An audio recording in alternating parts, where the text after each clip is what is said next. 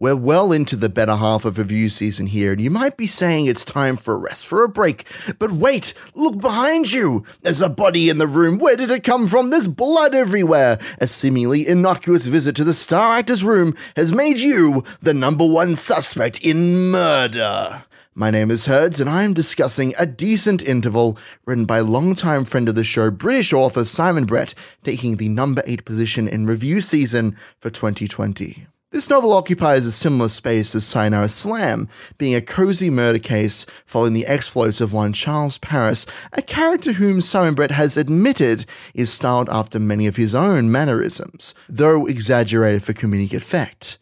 Charles is a man getting on in years who can't quite understand technology or the latest cultural trends, the Facebooks, the Instagrams, and so forth, and spends far too much of his time hammering the difference between an actor and an actress into his own brain. This leads to hijinks that threaten to turn this tale farcical, but with a deft hand and authorial patience manage to blend together seamlessly to create an unforgettable murder mystery where the most unlikely of heroes down on his luck is able to use his seeming disadvantages to seize the day.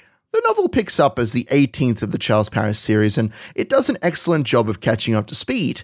His emotionally distanced wife, his waning acting career, his lack of charisma, these all contribute to the absolute feeling of hopelessness that is Charles' life. He is offered an opportunity at the onset of this story to play in Hamlet as the titular character's father, as well as the first gravedigger. Both parts can be played in the theatre by the same actor because there's a handy interval between both performances. It's not exactly glamorous, but it's work. And what's more, it puts Charles right in the middle of the acting crew, the most prominent characteristic of every person here being their age. Simon Brett has tactfully constructed a cast where you're either in the young crowd or the old, you're hip or you're on the outside. Very early on, a conflict is established between the experienced actors, whom nobody really knows but who are genuinely talented, and the younger celebrities who are just being brought on for the star power attached to their names. Simon Brett uses the narrative here to shine a spotlight on a pressing issue of the theatre community, as the younger cast members Jared Root, who plays the part of Hamlet in the play, bickers near constantly with the Ophelia actress, Katrina Celsey. The tension brought between the two of them alone is enough of a powder keg, but with plenty of cast members and stagehands and managers and PR reps, all with their motivations clashing, and every person trying to get theirs, we're given plenty of suspects to choose from. By far, our favourite scene of the novel is a close look at just one of these groups, the PR agency of the deceased victim in this case. When Charles canters up to the PR department, he's sweating, he's nervous, he knows he's only got one shot in this, and he's way over his head.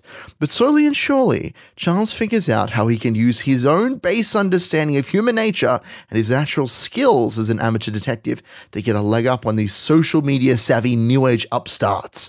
He figures out the human element of the case and uses it to turn a losing situation into a triumphant victory that makes the price of admission worth it for just this moment.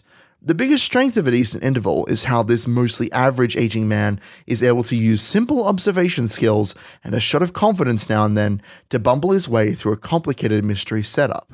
I would be remiss if I did not mention that this was Flex's very first novel that he attempted to solve with his tried and true methods, and I know how highly we both regard the story at this point. That said, I do have a couple of sticking points as a now veteran of the detective fiction genre.